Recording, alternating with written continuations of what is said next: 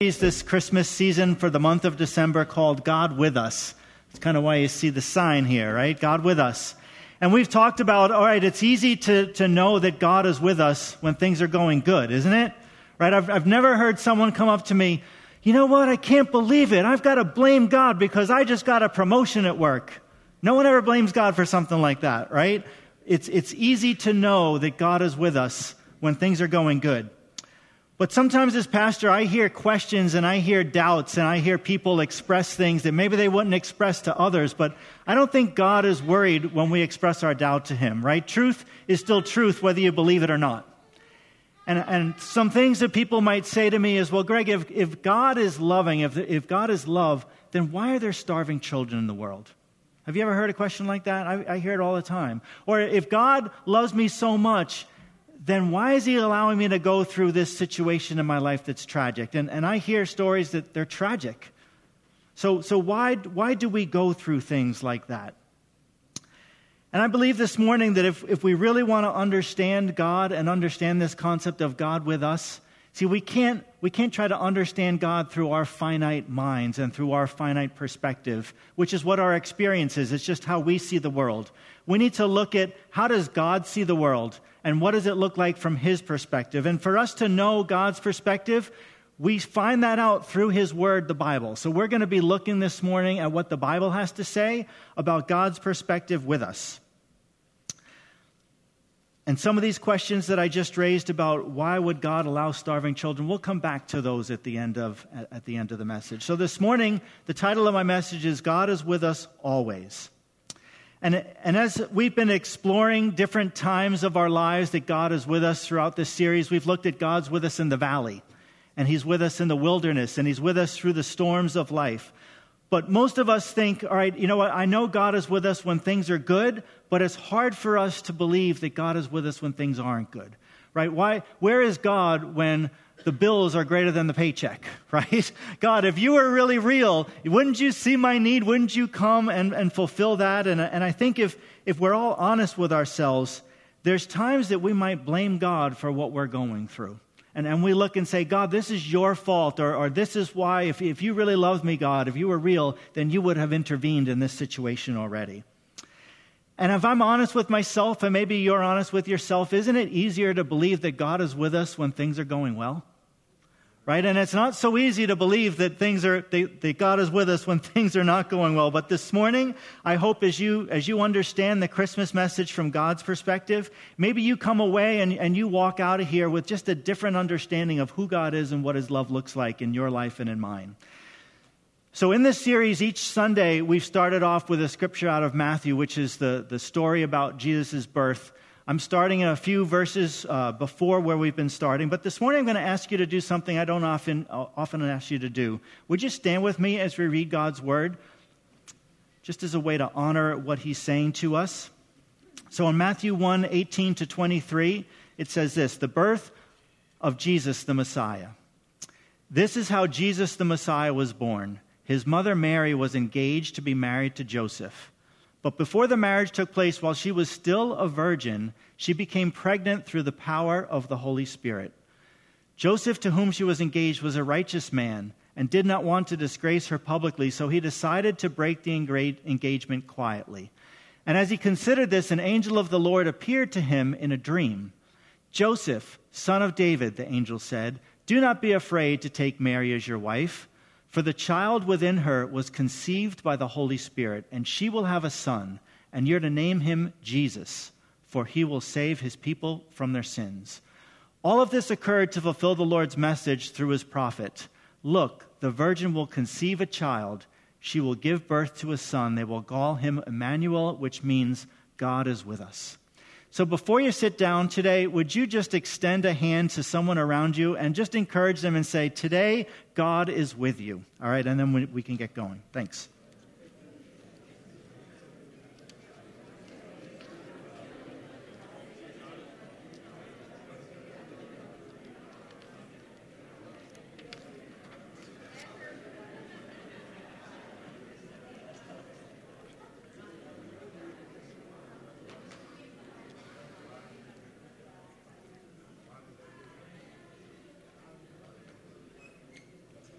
All right, you may be seated. Thank you. Sometimes I feel like we could probably go on all day long just greeting people and saying hi to one another. It's fun to see people you know at church. So many of you know that I have 4 kids, but you may not know their ages or where they fall in line. So my oldest is Emily, and after her is Dan, and they're 2 years apart. And then we have a 6-year gap before we had Hannah and David, and they're 2 years apart. So it was almost like 2 separate families growing up, right? We had the older 2, and the older 2 looked at the younger 2, and they always called them the kids, right? Not that they were kids, but they looked at the younger 2 as kids. And sometimes around the dinner table, we had a time period where my oldest was studying physics and my youngest was learning phonics, right? And it was just a crazy time with 10 years between the oldest and the youngest of having kids and trying to create a family dynamic. But one of the things I learned very early on with my older 2, Emily and Dan, was that I would start a tradition when I got home from work. Meg would make dinner, I'd give the kids a bath, and then I loved putting them to bed because I hadn't spent much time with them all day. I'd been gone for the day.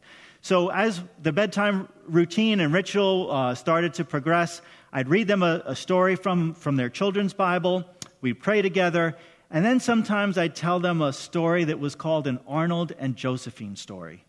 So you might wonder, what's an Arnold and Josephine story, right? Well, Arnold represented Dan, and Josephine represented Emily. It's just that I never told them that Arnold was really Dan and Josephine was Emily. So whatever I heard from Meg on the way home about how the day had gone and what the kids had done and if they did something good or if they did something not so good, I'd build that into my story about Arnold and Josephine, and they'd be like, wow, that's just like our day. And I'm like, unbelievable. How does it happen, right? But as I'm talking about Arnold and Josephine, I'm like, you see, Arnold was tempted to react to Josephine this way, but instead he did, reacted in love and in kindness. Like, that's the way we should behave, right? So it was my way of kind of giving the word of God in a storytelling way to my kids, and they wasn't until much older that they realized who Arnold and Josephine was. But thankfully, they never spoiled it for Hannah and for David, and I could still continue with the Arnold and Josephine stories. And now I've got grandkids, and that's wonderful to tell my grandkids stories. So William is my oldest, Andrew's the second oldest, so don't tell them, but when I give a Mark and Anthony story, I'm talking about William and Andrew, all right? So you got to protect the names, protect the innocent with a different name. But I think as parents, we all learn that storytelling is a great way to get a message across to one another. And I think storytelling works for us because we're just kids in a bigger body, right? So this morning I want to look at the story of Jesus' birth, and I want to look at it through the lens of maybe what God and Jesus would have done.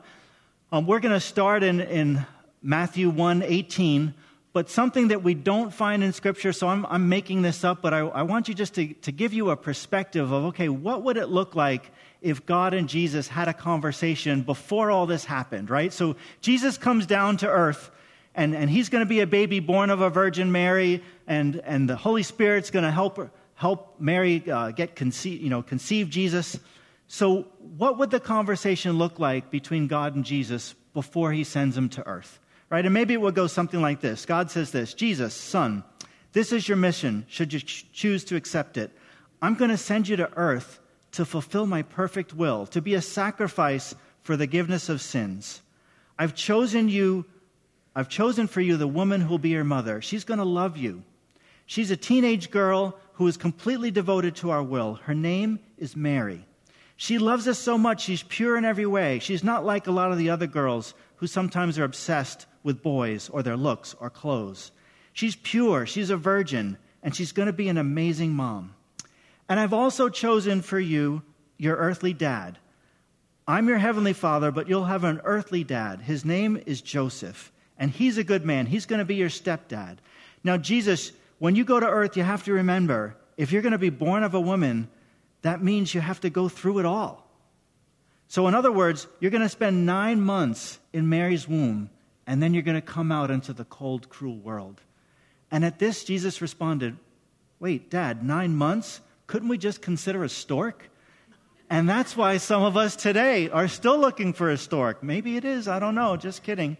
So that was a joke. Yeah, the whole stork point, I don't think that happened. But So like I said, we see in Scripture in Matthew 1:18 that Jesus comes and he's born of a virgin, right? But we don't see in Scripture, was there any conversation that might have happened between God and Jesus ahead of this? And the point I'm trying to make is this, that God was Jesus' father.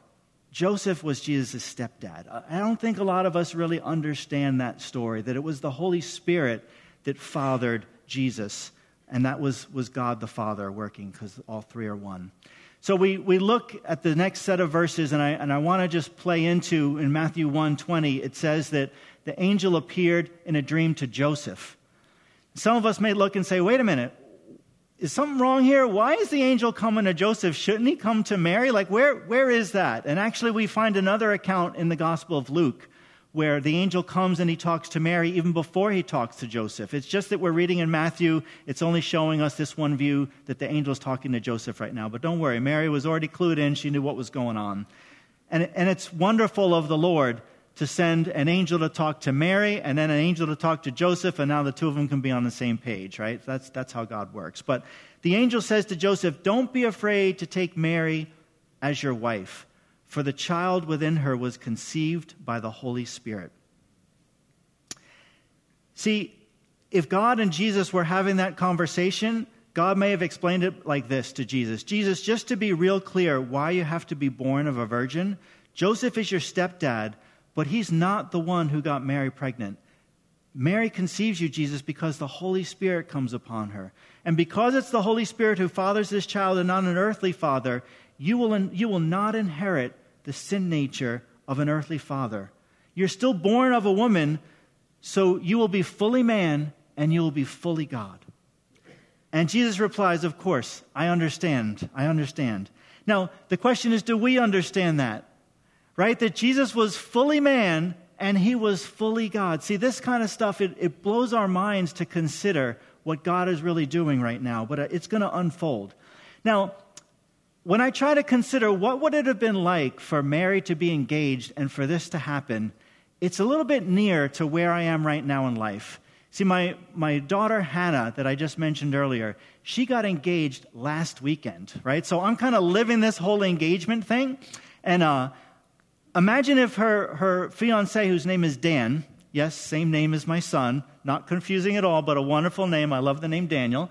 So imagine if her fiancé Dan finds out that Hannah's pregnant, and he goes and says, Hannah, like, what is going on? How did you get pregnant? And she goes, Dan, no, I haven't been with another man. It's the Holy Spirit. We're like, right. Like, that doesn't happen. Come on, what are you talking about? But no, it did happen. And we're going to see further that there really isn't any coincidence in how this came to be. But it happened, and it happened for a reason, and we find out in verse 21. Because it says this, and she will have a son, and you're to name him Jesus, and he will save his people from their sins. So the name Jesus means Savior. It means that he will save his people from their sins. And Jesus knows, or Joseph knows, that Mary's going to have a boy. There was no ultrasound back then, right? They didn't know, we're waiting, it's so many weeks in, we're going to do the ultrasound and find out what you're having. There was no cake with blue, on the inside when they cut the cake. But they knew ahead of time, you're going to have a son. You're going to name, and they already knew the name. Like some of us, we've agonized over names. I remember with some of my grandkids, like day 1, baby's born, don't have a name. Day 2, don't have a name. I'm like, what are you guys waiting for? Didn't you talk about this ahead of time? But like they already knew the name, that the name was going to be Jesus because the angel told them this. And why was his name Jesus? Because he's born to save his people from their sins. Now, show of hands, how many of you in your life have ever committed a sin? Raise your hand. Okay, if you haven't raised your hand, then you're a liar, okay? And you should be raising your hand. Which is a sin, yes. Lying is a sin. So we're all sinners. We got that out of the bag. All right, newsflash, you're all sinners. So am I. But the good news is this, Jesus came to save us from our sin, right? That's why God sent Jesus to us. So we look in other scriptures about Jesus had no sin, but he took on our sin. In 2 Corinthians 5, it says this, God made him who had no sin to be sin for us, so that in him we might become the righteousness of God. This is the miracle of Jesus coming and being born of a virgin, is that he could take on our sin. As he lived a sinless life, when he went to the cross, he died in penalty and in payment for your sin and my sin. Right? He's the only one that could do this. So him who knew no sin became our sin, and he took it to the cross and paid the price for our sin. So that what would we have to do? We'd all have to go to our cross to pay for our sin. But God said, I don't want to obliterate this creation that I've made. I want to save this creation that I've made. So God sent his son Jesus. And we see in 1 John 3:5, but you know that he appeared so that he might take away our sins, and in him is no sin. So here's the miracle that happens. When Jesus takes away our sin, he makes us righteous. Right? And what righteous means is we're sinless then in the sight of God. See, God cannot stand sin in his presence, so we can't have a relationship with God and he can't have a relationship with us.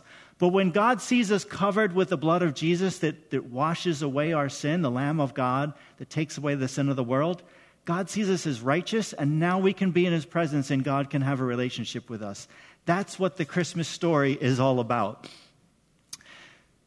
So all of this would be incredible. It would just be too much for our minds to understand, just as if my daughter Hannah would come to her fiancé Dan and say, hey, I'm pregnant, but it's not with another man, it's been the Holy Spirit, except for this one line. All of this occurred to fulfill the Lord's message through his prophet. Right? Did you know that hundreds and even more than 1,000 years before Jesus was born, men of God foretold the coming of Jesus Christ? And they wrote it down. It's written in the book of Numbers. It's written in the book of Isaiah and in the book of Daniel. And we read in chapter 2, verse 1, Jesus was born in Bethlehem in Judea during the reign of King Herod. And at that time, some wise men from eastern lands arrived in Jerusalem asking, where is the newborn King of the Jews? We saw his star as it rose, and we have come to worship him. So, I believe that sometimes there's things in life that happen as coincidences, but I cannot believe in any stretch of my imagination that you can have men 1,400 years before Jesus is born to 500 years before he's born foretell of his coming, and then these wise men can read those writings, see the star, connect the fact that the star is just like the writings say, and then start on a journey from the east to Jerusalem or to the city of David, to Bethlehem, to find this newborn baby. Like, you just can't have all these things come together and it be a coincidence, right? So all of this occurred because of what the prophet said. There's many times that I'll come home from a day at Shiloh, and I'll tell Meg, you know what, you can't make the stories up that I've heard today. Like, I just hear some crazy examples of what life looks like for some of us, and it's just unbelievable to me. And you can't make up this story either, right? You can't make up the fact that men, more than 1,000 years before Jesus was born, told of his coming. And all of these things align so that the wise men can understand, this star is pointing to the Savior. We're going to follow it because we've read the prophecy. We understand what's happening. So we end by reading in Matthew 1:23, look, the virgin will conceive a child. She will give birth to a son, and they'll call him Emmanuel, which means God's with us. So this baby Jesus had many names. He was named Jesus because he saves us from our sin. He's also referred to as Emmanuel because he's God with us. He's God ever present. He's God with us through all the things that we're going through. So you might ask this morning, how is God with us? Like, what does that look like on a day-to-day basis? I mean, do I have the shadow behind me that, he kind of follows me wherever I go? What does it look like for God to be with us? And this is what we find in John 14.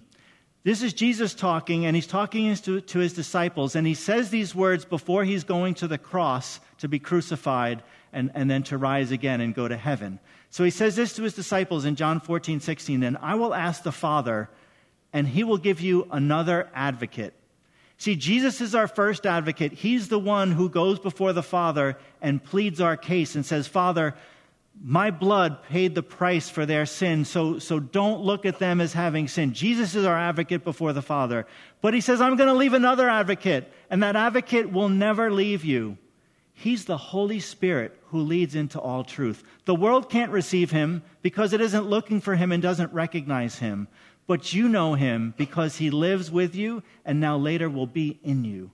So Jesus was telling this to his disciples. Look, the world is not really getting it right now. They don't understand who I am and why I came here. But the disciples, okay, you know and you recognize that the Holy Spirit lives with you, but soon the Holy Spirit's going to be in you. What did Jesus mean by that? What did he mean the Holy Spirit's going to be in you? See, when Jesus died on the cross, he made a way for God and man to have a relationship. And by us receiving him and by us giving our lives to him and surrender to him, the Holy Spirit will come and live within us. And that truly is what God is with us always means, right? That God would come and take up residence in our lives, to have a relationship. I'm not talking about going to a church. I'm not talking about a religion. I'm talking about a relationship that starts when we surrender our lives to God and invite the Holy Spirit in. So how much does God love us? It says this in John 3, "For this is how God loved the world. He gave his one and only Son, that everyone who believes in him will not perish, but have everlasting life." So I go back to those questions I started with this morning that I've heard from some that would bring their doubts and say, well, if God is such a loving God, then why am I going through this difficult time? If God is such a loving God, then why hasn't he answered my prayer?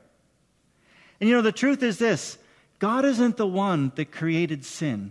God created the Garden of Eden for Adam and Eve to live in, and it was perfect, it was holy, it was authentic. And then sin entered because of Satan, and Satan tempted Adam and Eve, and with them sinning in the garden, now all the rest of us, we have a sinful nature because of what happened. But God has masterminded this incredible plan that he's going to save us from our sin. Because he loves us so much, he's going to give up his only Son, Jesus, to die on the cross for us. So I'm going to make a statement now about what it looks like to have God with us. And I'm going to ask you, as you look at it, let me explain before you jump to any conclusions, okay? So the statement is this: God with us always. This concept that he's with us always is never more apparent than when it's dark. And here's what I mean by that. So in my backyard, I've got a pool. And the pool, it's wonderful to swim in the daytime, right? You can see all the way to the bottom, crystal clear. Well, mostly crystal clear. It depends if I'm, keeping up with the chemicals and stuff. But in the nighttime, if I want to go swimming, it's creepy dark outside, right? To put a light on, you can't see the bottom. You don't want anybody to swim in a pool if there's no light in it, right? So I've got a pool light. It's a 500-watt light that sits under the water.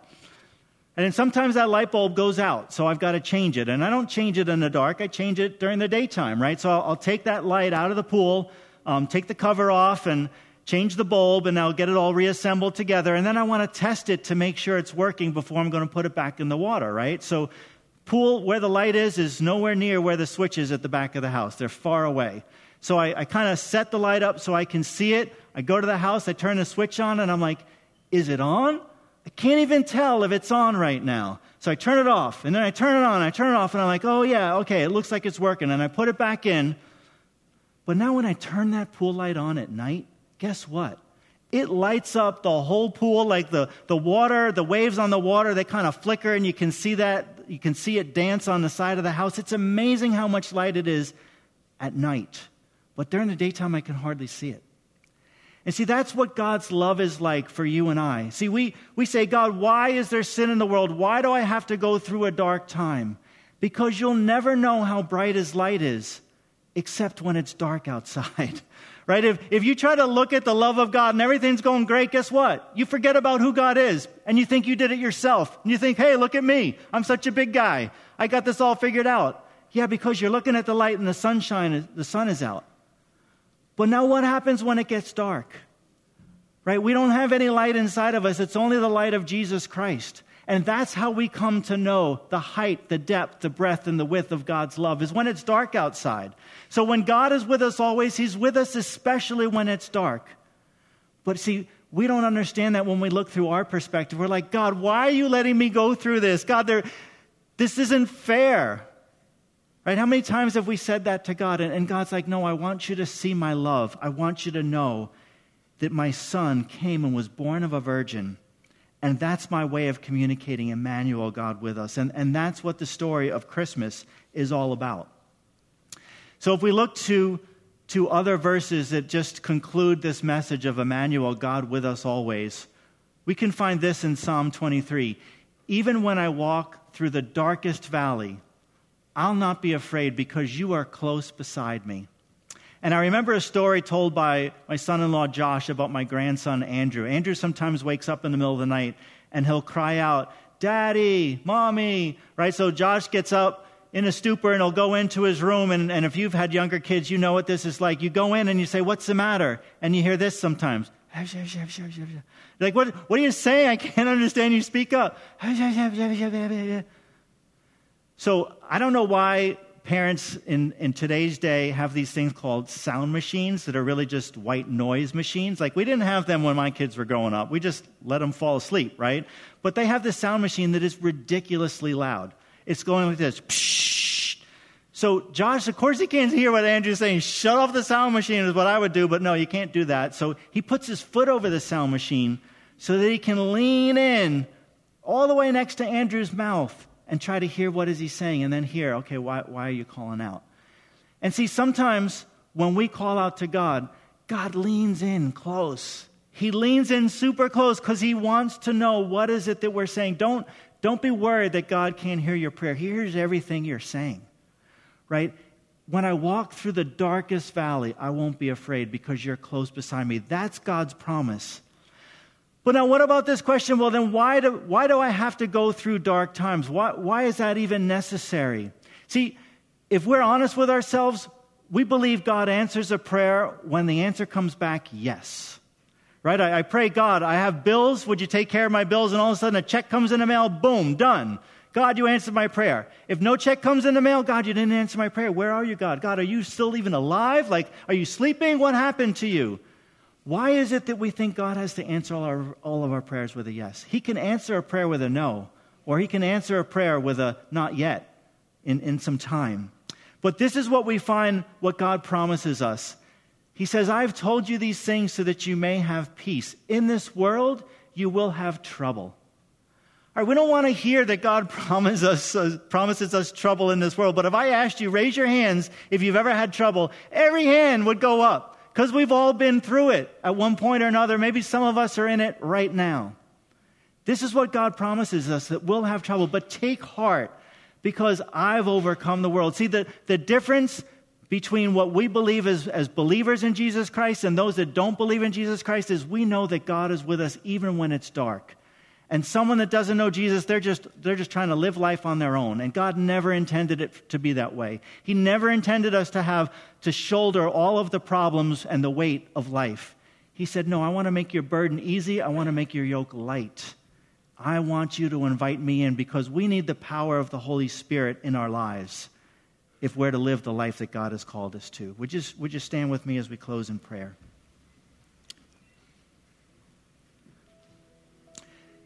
So as we talk about this concept of God with us always, I know that there's some of us that today may be a day where you're on a mountaintop and you're saying, God, I know you're with me. I see your hand of blessing in my life. Life is good.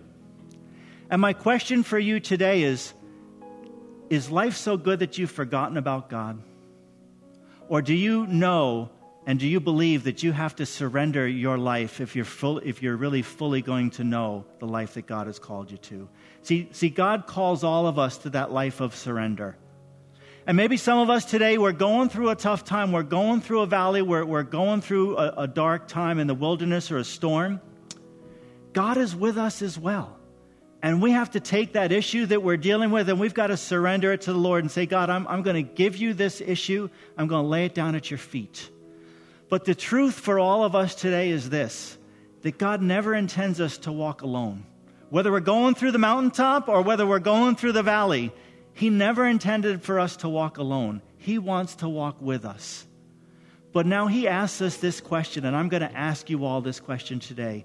Has there ever been a time in your life where you've surrendered your life to Jesus Christ? and where you said, Father, I understand this concept that you sent Jesus to die and to pay the price for my sin, and now I'm going to invite you into my life that you would live in and through me. See, that's the power of the Holy Spirit. When we invite him in, we've got to surrender to invite him in. But when we surrender to him, he comes in and he floods us with all of his love, with all of his peace, and he helps us. When we're on the mountaintop, he helps us when we're in the valley. Would you close your eyes and bow your heads with me as we pray? So I want to ask you this morning, if you need prayer today, because either you need to know God more truly in the mountaintop, or you need to know him more clearly in the valley, would you raise your hands? I'd like to pray for you today. Yeah, thank you for those hands. Thank you. We're going to pray in a minute. And I also want to ask you this question. If there's never been a time in your life where you've invited Jesus and invited the Holy Spirit into your life to take residence, if you've never surrendered your life to Jesus and said, Jesus, I know I'm a sinner, but you've come as a Savior and I need to receive that forgiveness, and you've surrendered your life to say, Holy Spirit, come inside me, bring your power and live through me, I'd like to give you that invitation today. If you would like to receive Jesus, would you raise your hand and let me know that I can pray for you as well? Thank you. I see those hands. Anyone else? Thank you. All right, let's pray together. Father, I thank you for those of us that are here, Lord, that are on the mountaintop. Lord, we need to know you more clearly, God. We don't want to take credit for what you've done and what you're doing in our lives, God. So we surrender even our mountaintops to you, God. And we pray that you would be near to us today, that you would be with us, that we could give you the glory and you the praise, God, that we wouldn't take it to ourselves, but we'd give it to you. And Lord, for those of us that are going through the valleys today, Lord, we might be in a storm, we might be in the wilderness. God, I thank you that your word is clear, that you are present even when we walk through the darkest valley. So Jesus, we reach out to you today and we pray, God, that you would fill us in the midst of the trouble that we're in and in the midst of the dark time, that you would be near, oh God. You'd hold our hands, you'd get us through. And Lord, I pray for those that raise their hands today that they want to invite you to be Lord of their life. They want to surrender their life to you and invite the Holy Spirit in to live in and through them. Father, I pray for them that just pray with me right now. Father, pray in your hearts. Father, I give you my life. I surrender my life to you. Jesus, I call you my Lord. I call you my Savior. Thank you for forgiving my sins. Thank you for cleansing me of my sins. Help me to live the life you've called me to live. In Jesus' name I pray. Amen.